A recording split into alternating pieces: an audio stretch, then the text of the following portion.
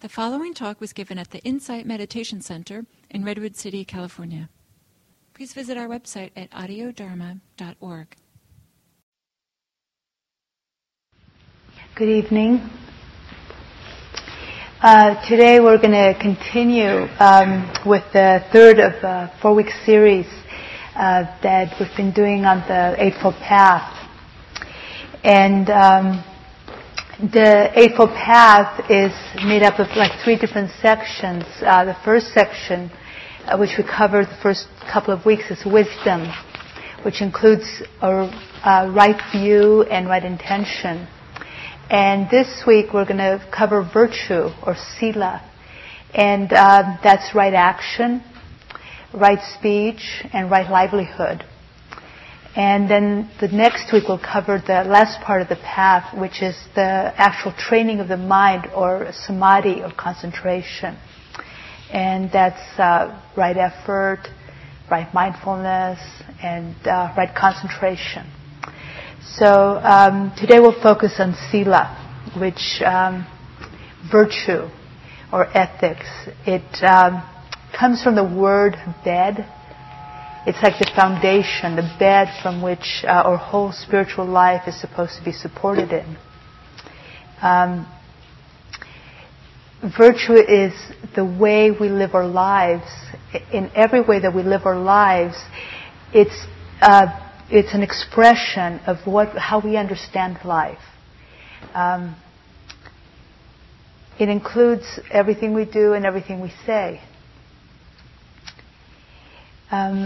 Right action includes the 5 precepts, and the 5 precepts are really the heart of the practice of sila. They are, excuse me. Right speech is part of the 5 precepts, but the Buddha thought it was so important that he gave it a step of its own. Because speech has so much the potential to either cause healing or cause harm. And that view is actually shared by a lot of other religious thought. In Judaism, there's a proverb that says, death and life are in the power of the tongue. The precepts are guidelines of ethical behavior, but they're not based on ideas of good and bad. They're not rules that you're supposed to, keep because those are the rules. They're just an observation that some things you do lead to suffering, and some things you do lead to happiness.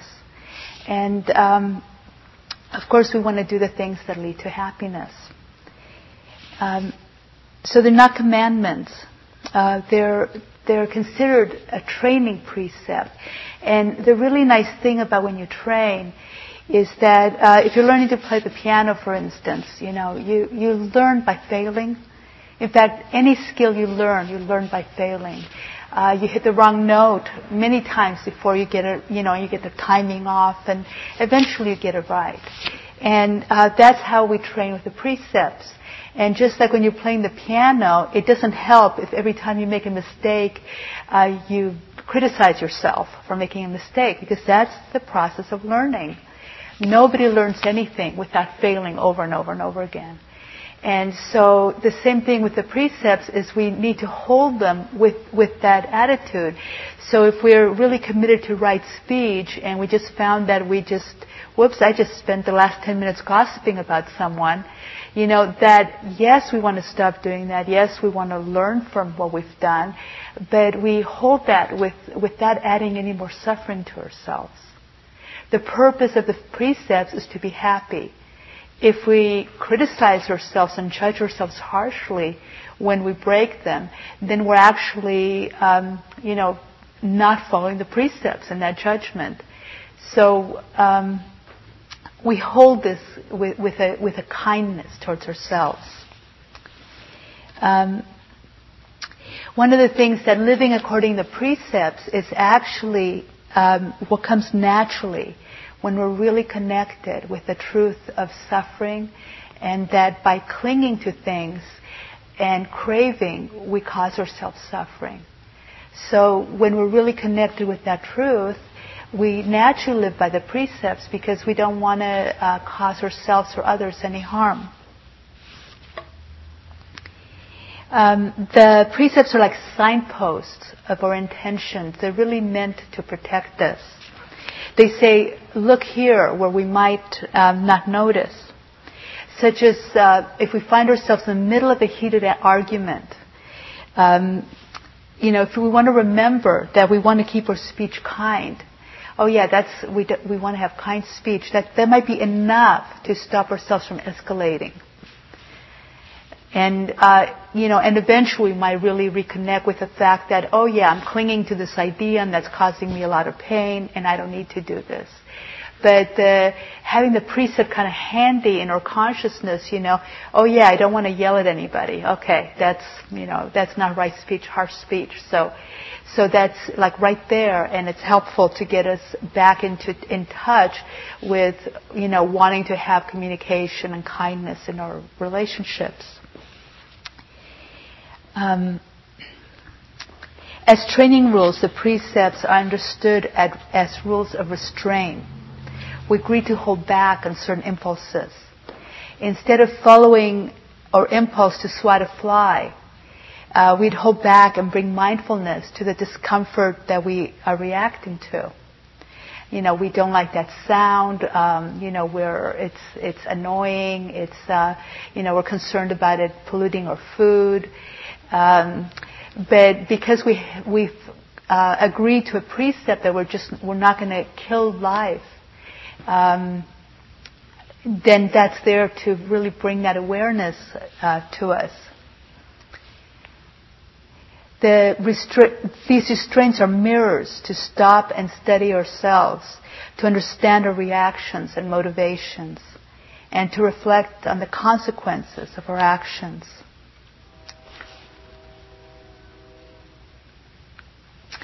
The precepts, the main imperative is to do no harm and to act out of compassion.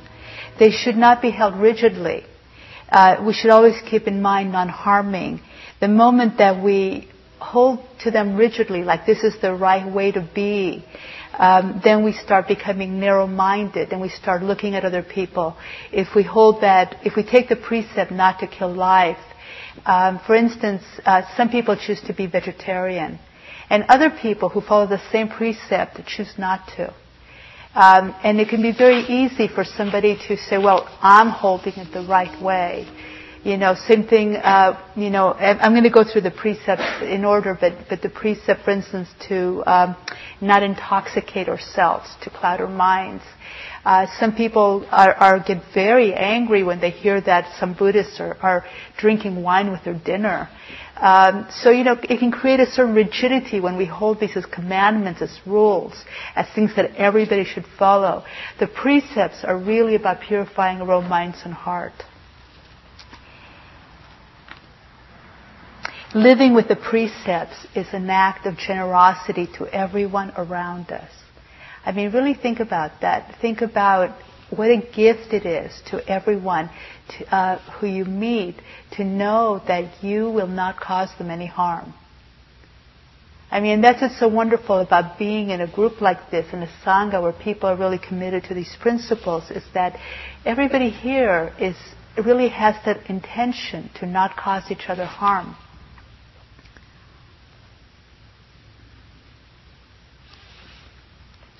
One of the things that's helpful to do sometimes is to actually contemplate on the consequences of unskillful action.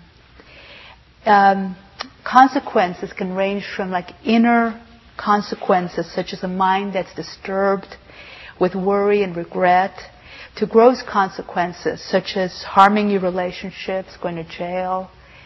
A brief pleasure of an unskillful action can lead very lasting consequences, such as somebody can get drunk, and then go driving. They could cause an accident. They could hurt themselves or hurt someone else. It can lead to a lifetime of suffering. Or unskillful sexual encounter. Just that one moment of following an impulse, not restraining ourselves without enough consciousness and mindfulness. Just even a small negative outburst can create a lifetime enemy. We can easily give up our peace of mind to be right. We can argue in ways that ruin relationships just for the brief satisfaction of getting our way. So I'd like to talk about the specific precepts. In a month, Andrea Fell is going to be here, and she's going to be doing a series on the 5 precepts, and she's going to do each one and spend the whole sitting on it, the whole talk on it. So she will be going into more depth, so I will be kind of touching them lightly. So the precepts, just to name them, are not killing, not taking what's not given, not stealing, refraining from sexual misconduct, refraining from unwise speech, and not using intoxicants that cloud the mind. I like to think of the precepts both from the side of what we refrain from and from the side of what we're cultivating.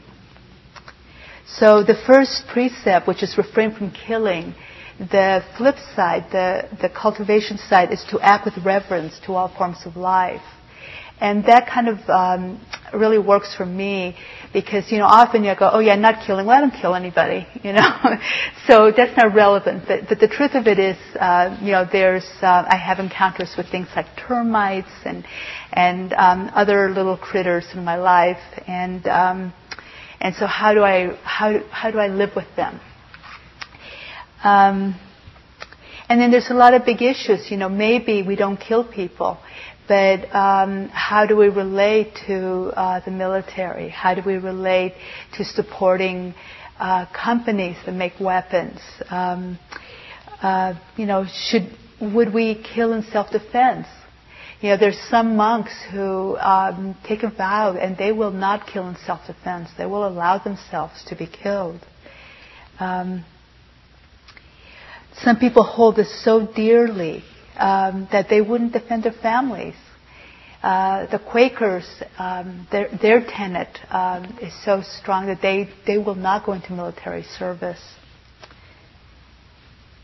I recently, and again, this is an area that can create a lot of judgment. It's very interesting because I was reading one of the Buddhist journals, I don't remember, several months ago, and they did a whole issue on, focused on the military, Buddhism in the military. And what was interesting was the letters afterwards. There was some kind of little bit of angry letters about how could they say they're Buddhists, they're in the military, it's against the rules, And but there's one story that really moved me. It was a young man who had been he'd been practicing for a while, and he was sent to Abu Ghraib. That's in Iraq, where they had that recent scandal of some really major inhumanities. And he was sent there right when when the scandal became known, and he was asked, how did his Buddhist training affect him? And I'll just read you what he said. Mindfulness, when applied to anything, makes it better. Even in terrible situations, when you think it might feel better to not know or feel what's going on, what you actually find when you delve into these experiences is that there's wisdom there. I was able to tell myself that if this must happen, at least I can learn from it. If these people are suffering, at least I can recognize it and provide some dignity. And I think this allowed me to carry myself in such a way that I was approachable. It allowed me to be the person for them that they needed to see. Someone who had a heart and compassionate eyes. I think in an environment that's so dehumanizing and insulting to who they are as people, Just to have that one person who cared was important. And I wasn't the only decent human being there. But I really found that my practice helped me to be who I needed to be. So, what a great place to bring a little bit of peace, in the military. I think I read recently that the first Dharma talk at some army center, was given recently.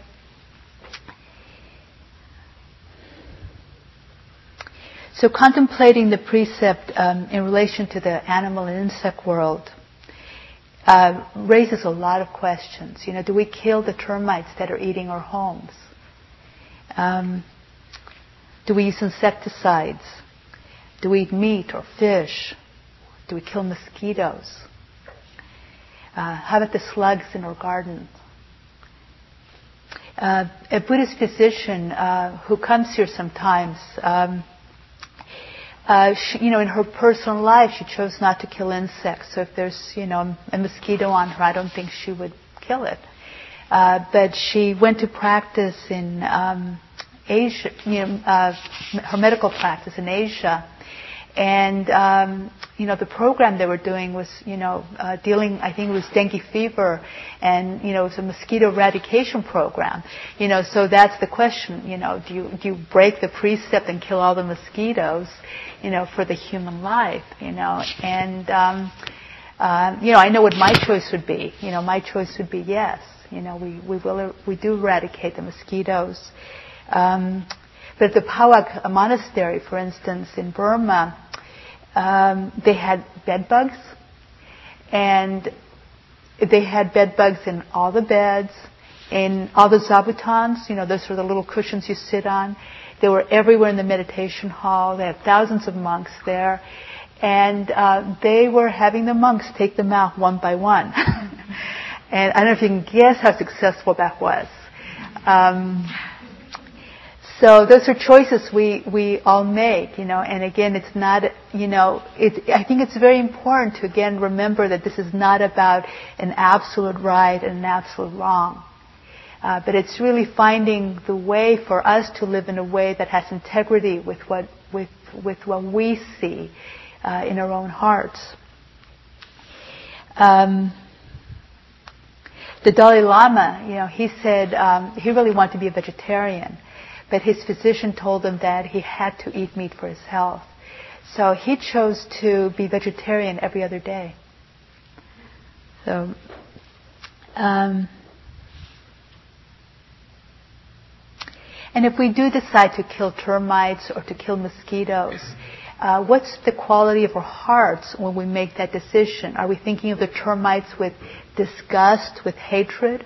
Or are we acknowledging that they're human beings wanting to survive just like we are, and yet we're making this choice. So do we do this with a sense of respect?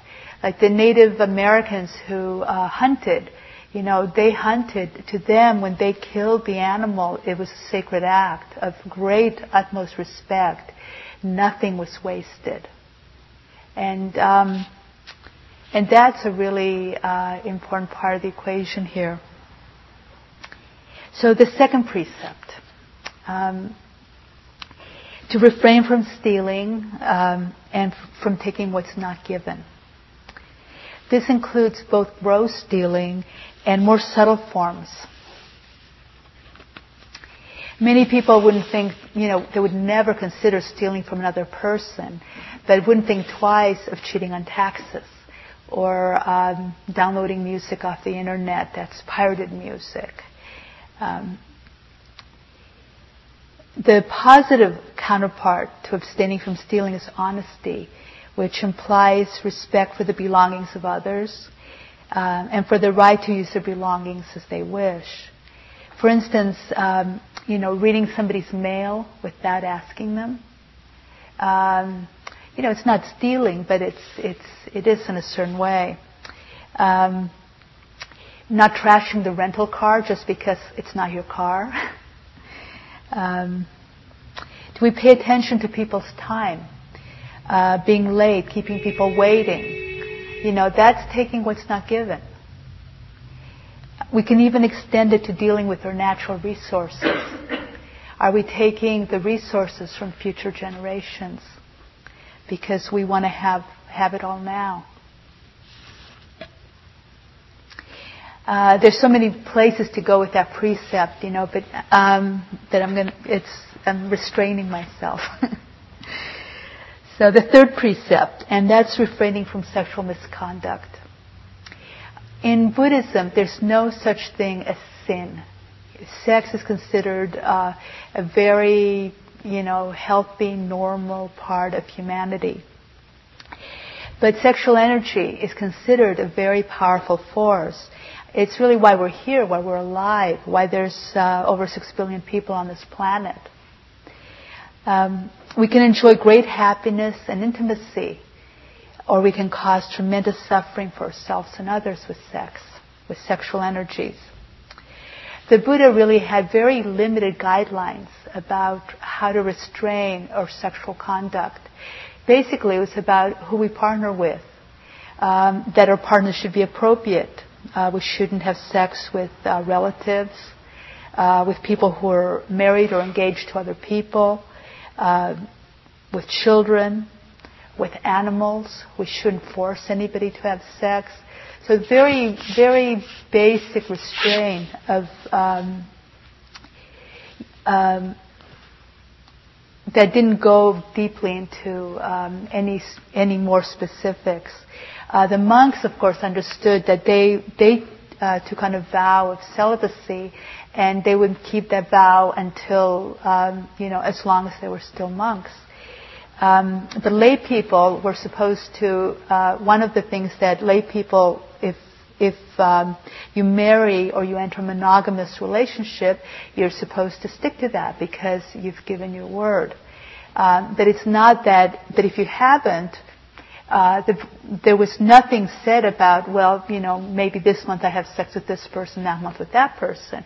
It's really about honesty and integrity in those relationships. There is no overarching rule of how to behave.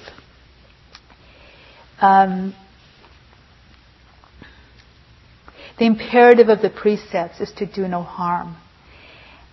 Any feelings of guilt about our sexuality are actually going against the precepts.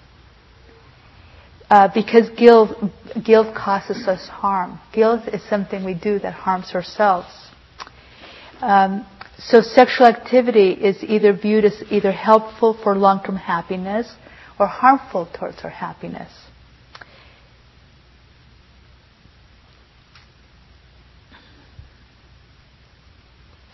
Honesty and communication go a long way to not breaking this precept. The primary question is, am I causing harm to myself or another?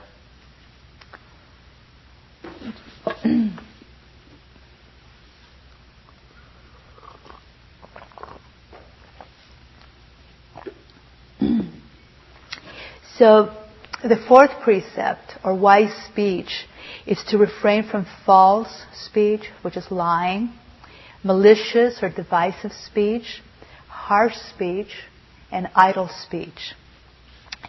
The flip side is, the positive side is it true? Is what you say is true? Is it kind? Does it harm anyone? Is it useful?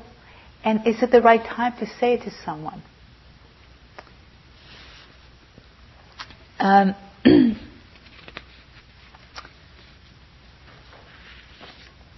Lying not only has great social implications, but deep personal ones. We have various motivations for lying, and they deeply condition us. Whenever we lie, we're supporting those parts of ourselves that motivated us to lie. And we usually either lie out of greed, out of wanting something, such as to gain advantage. We want wealth. We want position, respect. We want to impress someone. We want pleasure. So we lie to get something we want. Or we might lie to hurt or damage another. Or we may lie out of fear. We're afraid somebody's going to find out that, we did something wrong. So those are like some of the various motivations. Whenever we lie, let's say, let's take a minor habit of lying to impress people. You pretend that, sometimes people have a habit of saying they did something better than they really did, and every time something that they, and that habit creates a very deep disturbance within a person. There's a way that you can't just relax because you're lying, and so it creates a disconnect between who you're talking to, and a sense of disturbance within ourselves, because you really can't really feel good about yourself when you're trying to impress people. It may seem that way for a moment, but really inside, when that's what's driving you, you're just not at peace. You're not relaxed. Another area of speech, of this part of speech, is integrity, and that keeping our word is part of telling the truth. Sometimes people who are very diligent about not lying have no problem with being chronically late, or chronically saying things like, "Oh, okay, I'll call you tomorrow," and not calling. And those seem like harmless little things, but they actually really affect how much we trust ourselves. Because if we say we're going to do something and we don't do it, we don't believe ourselves. So the more we don't have integrity with the things we say we're going to do, the less we trust ourselves. And of course, the less other people can trust us. It's okay if we forget. And if we're late on occasion. I'm really talking about when something becomes a habit. One thing that took me a long time to really get is, do we admit the truth when we don't know the answer? That's an area where I used to practice as a chiropractor, and patients would ask me questions. Most of the time I knew, and it was the hardest thing for me to say when something came up. Oh, I don't know, and some people don't have that problem. We all have our different areas where we get stuck. That was one of mine. But are there gray areas? For instance, in wartime, people lie to save other people's lives. That sounds like a really wonderful thing to do to me. I know that some people would hold to that. No, I would not lie. I would. But again, that's something that we each have to decide. Another place is what are called white lies. Somebody says,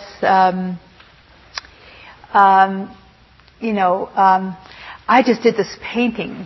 What do you think? And you absolutely hate it. How honest are you? So how do you deal with that with integrity? You don't want to rave about it and say, oh, that's the best thing I've ever seen. But maybe you can find something in that painting that you appreciate. There's got to be something. It's like, I really like that purple color in the corner there, but that's a really nice touch. White lies, I remember somebody asked a friend of mine, do you like me? That's really putting someone on the spot. And, and he's like this real, just a little bit too honest, and he said, well, I like you when you're real. And, it would just cause just tremendous amount of pain. And it wasn't like something that created good communication, but that's what can happen when we just stick to honesty, or I'm just an honest person. Everything we think doesn't have to be said. Another thing that we often do with speech is exaggeration. And it's something that I've watched myself a lot, because I tend to exaggerate. We went to the best restaurant, that kind of, it's really minor and insignificant in some ways. But where does that come from? what actually causes that? There's actually a subtle level of when we do that, of trying to impress. It's like, I'm the person who's turning you on to this great restaurant.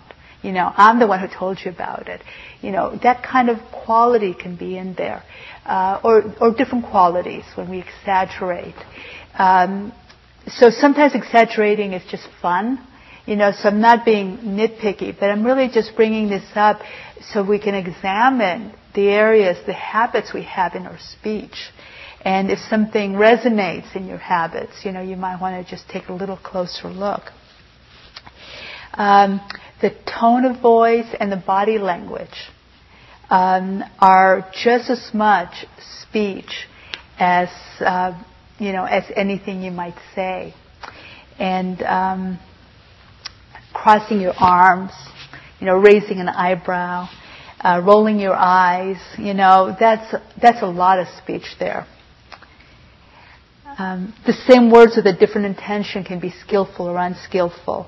For instance, you can say to somebody very compassionately and caring, "You look tired." Or you can say to somebody very kind of judgmentally and disapprovingly, "You look tired." So there's the same words. I've heard a lot of people say, "I just said da da da da." They just said something, but really it was the way they said it that brought forth the intent, not the words themselves. The other place in this aspect of speech is the written word. The written word has had incredible power. It can break lives, create enemies, start wars. It can also give wisdom. I mean, how many of you have read amazing books that have just inspired you? It can create peace. It can heal. Due to technology, we have such an incredibly multiplying, amazing amount of writing and the ability of writing to reach the masses. So it's an area to really pay attention to. And the one little special area that I think requires a little extra consideration is what I call write email. And email, it took us a while to get a hang of email as writing a letter. Okay, so because we get so much email, we couldn't write letters. So it's become a whole different way of communicating. And so some of us get a lot of emails. Sometimes I have 100 emails sitting in my mailbox every day that I have to go through. And so I've seen the effect of a rushed email getting a really horrible communication, unmeant communication across more than once. A friend of mine absolutely almost destroyed a relationship over a misunderstanding. He was going hiking at Desolation, and which is Desolation Wilderness. And so, he just wrote back, I'm going to Desolation this weekend. So the friend who was from out of state, never heard of Desolation, absolutely took it to mean that he was kind of, in a depressed state. And so it just created this major misunderstanding back and forth that created a lot of anger before they figured out that there was something going on there. In fact, they almost didn't get to that last point of healing. So one of the things that at the end of this recent retreat I just did, I was very motivated. I spent a lot of time at my computer, and I was very motivated to really wake up at my computer, and what I do there. And one of the things that I started doing is that every time that I write an email, to just take a moment and actually think of the person at the other end and to smile. So that I'm actually writing the email with just a little bit of feeling of an open heart when I write it. And that's been really helpful to me to stay present, and actually just really makes my whole process so much more enjoyable.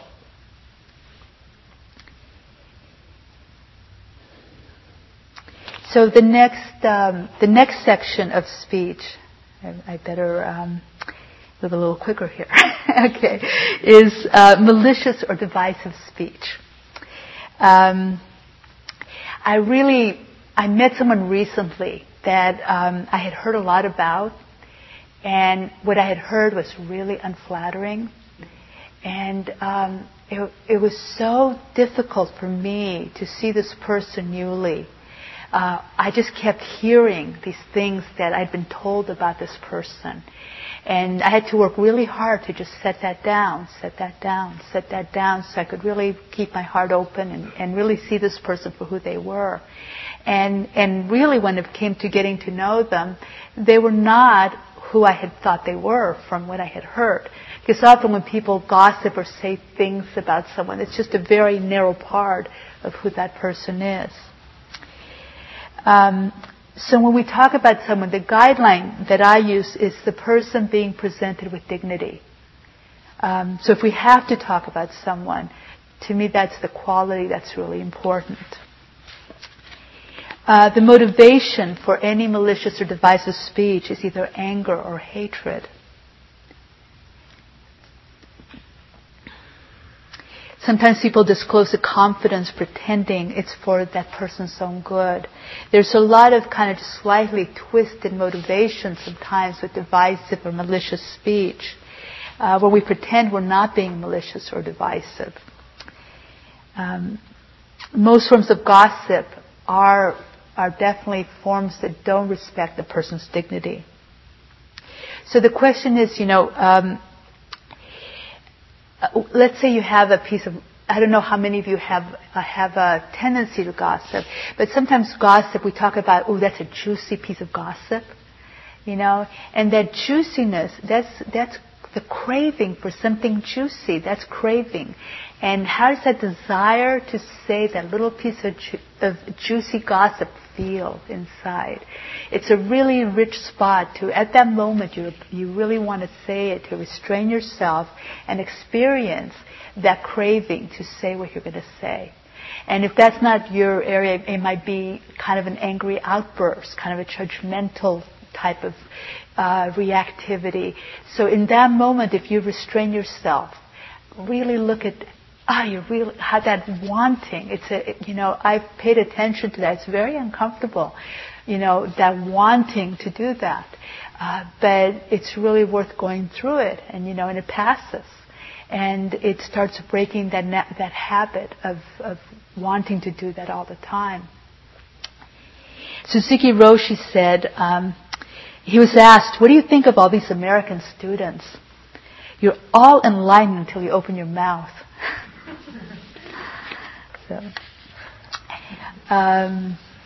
So harsh speech is the next section, and that includes unkind and abusive speech.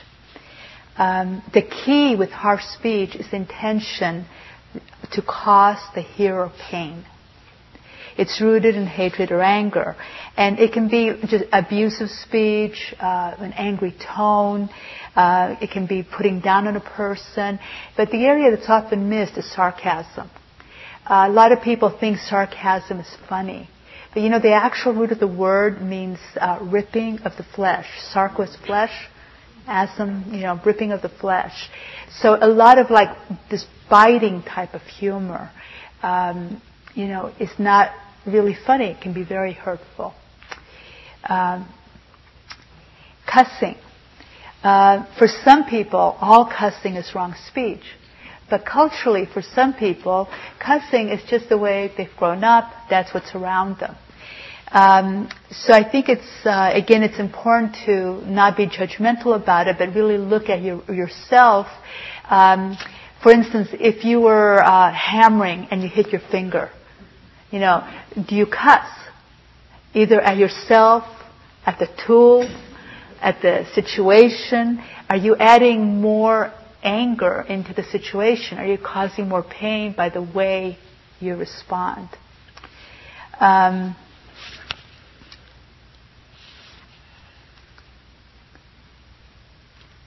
think the main thing to contemplate here, when we have conflict can easily escalate to anger and harsh speech.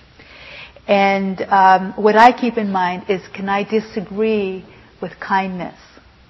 And just kind of keeping that as a running support for myself. When I get into disagreement, which happens regularly, can I be there, really hold a very different point of view and know that we may not have a meeting of the minds, and to hold that with kindness. So the fourth part of right speech is refraining from idle chatter. And idle chatter is speech that lacks purpose or depth. It usually communicates nothing of value, and it stirs up just a lot of useless thinking in our own minds and in the minds of others. But what's really important here is our intention. Small talk, which can be about nothing, really very trivial talk, can actually be a very useful thing to do for breaking the ice, with strangers or people who aren't comfortable. So if your intention is to have connection, it doesn't really matter what you say. I don't know if any of you have sat at the bedside of somebody whose mind is beginning to go. They're ill and they're they have dementia, Alzheimer's, but they're just very ill and they're just not quite there. It doesn't matter what you say, what you talk about. You're not really going to have a conversation there, but just any little words, any soothing, anything. It's really the connection you make with that person that's important, not the words that are being said.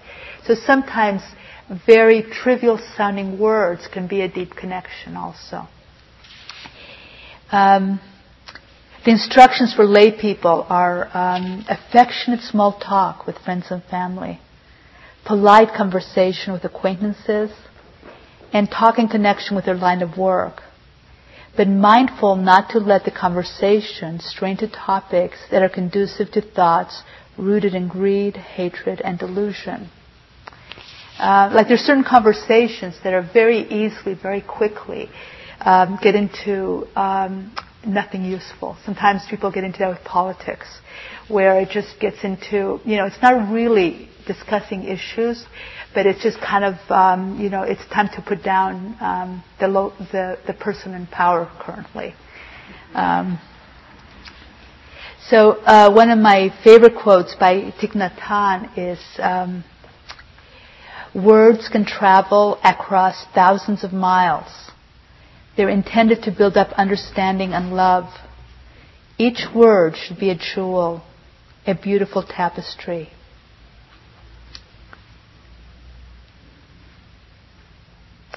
Moving on to the fifth precept, which is to refrain from intoxicants which cloud the mind. Modern interpretations really vary. Again, monks, of course, the Theravada monks never drank anything, and they didn't take any drugs of any kind. But in the modern world, there's quite a few teachers who will drink a glass of wine with their meals, or take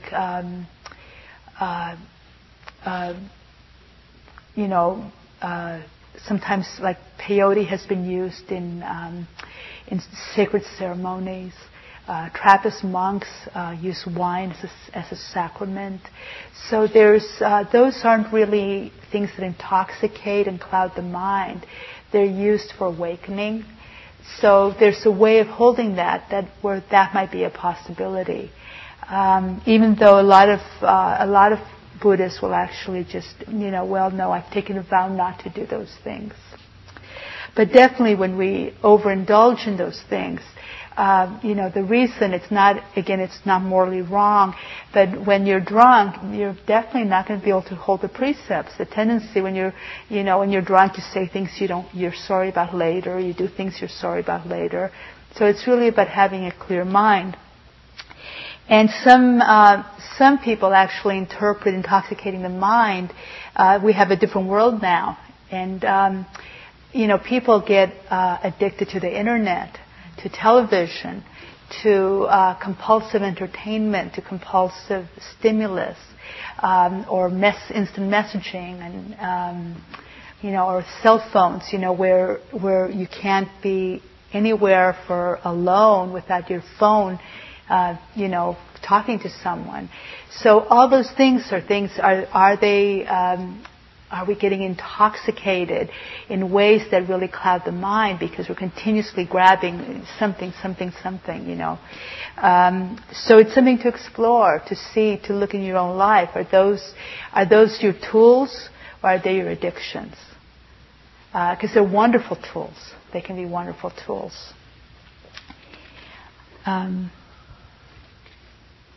The precepts really can be summed up to do no harm.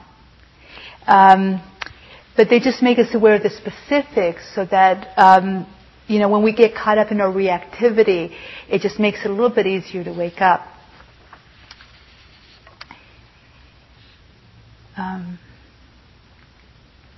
Okay.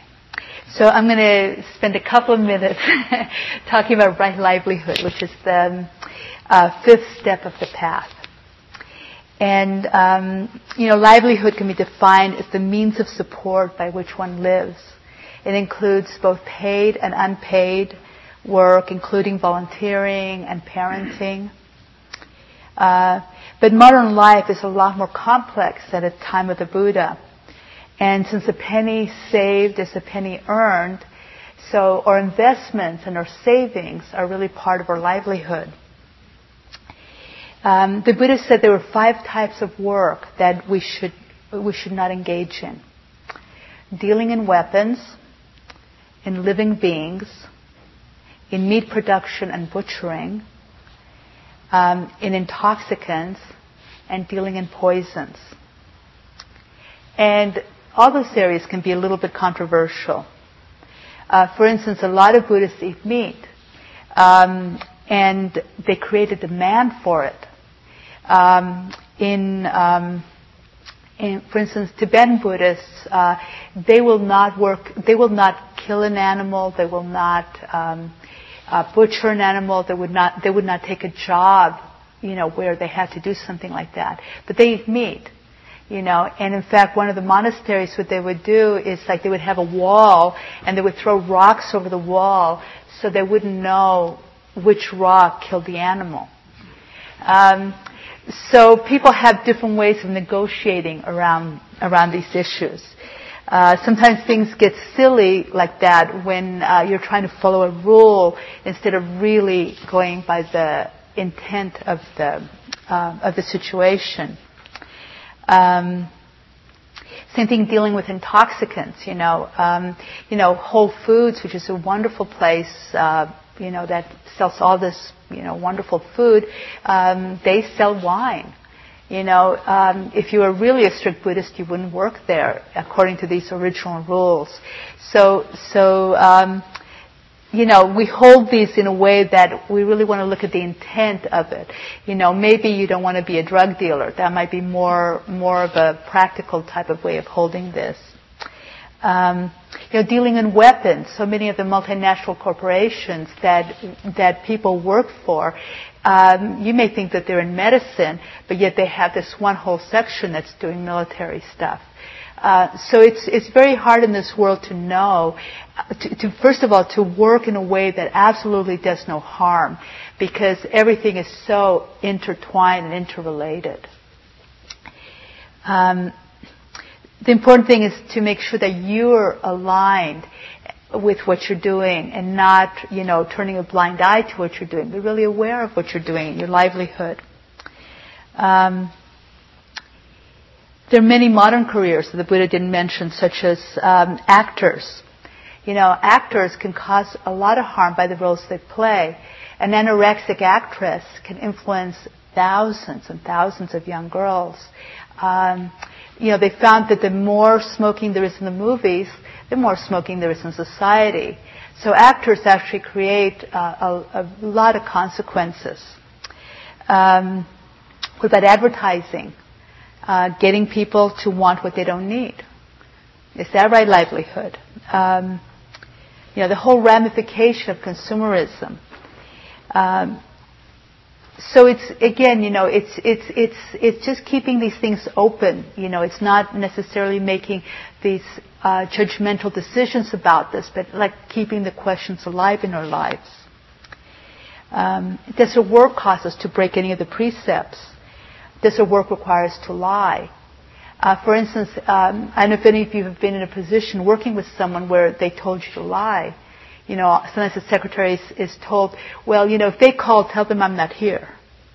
It's something that happens at work a lot, So, how does that, feel? Do we have to do that?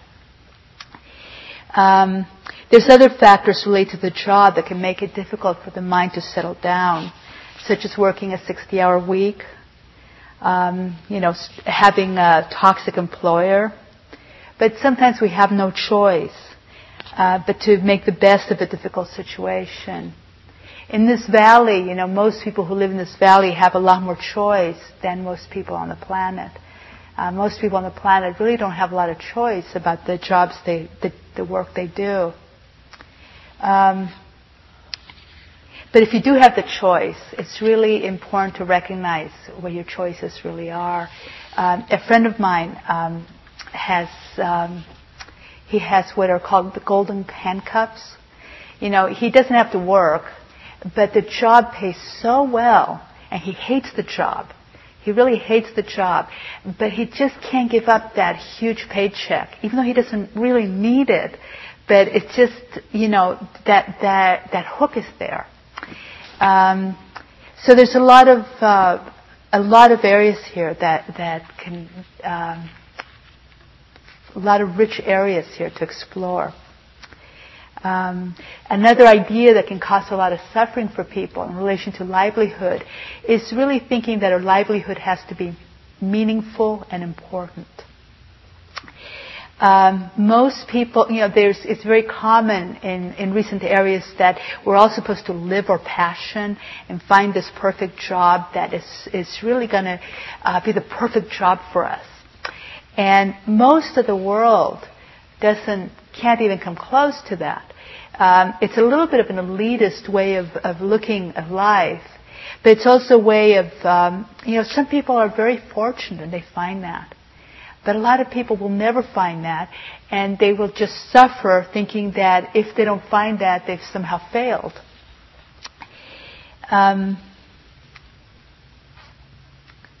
So the last thing I'm going to say about livelihood is, Sherry Huber said, how we do anything is how we do everything. And how we work, how we should be no different than how we play in a certain way. There should be no separation between work and play, between family and work. It should be a smooth tapestry of an open heart. And we have a way of sometimes, this is work and can't wait till it's over. And that's such a huge part of our lives, to not wake up and to not be vital and enthused and engaged in, regardless of what it is we do.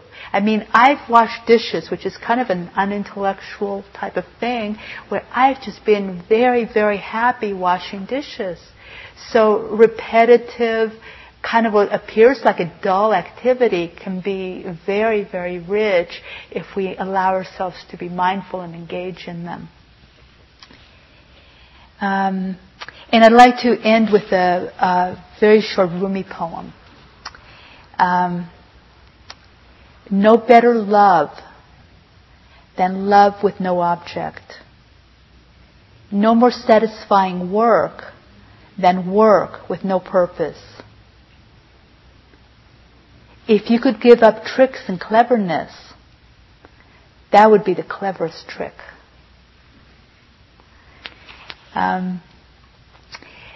So we have about 1 minute for questions. So sorry about going on a little bit. I did want to go over a little bit too much material for the time given. But if there are any questions, I'd be happy to stay after. And next week we'll be doing the last part of the path. So thank you.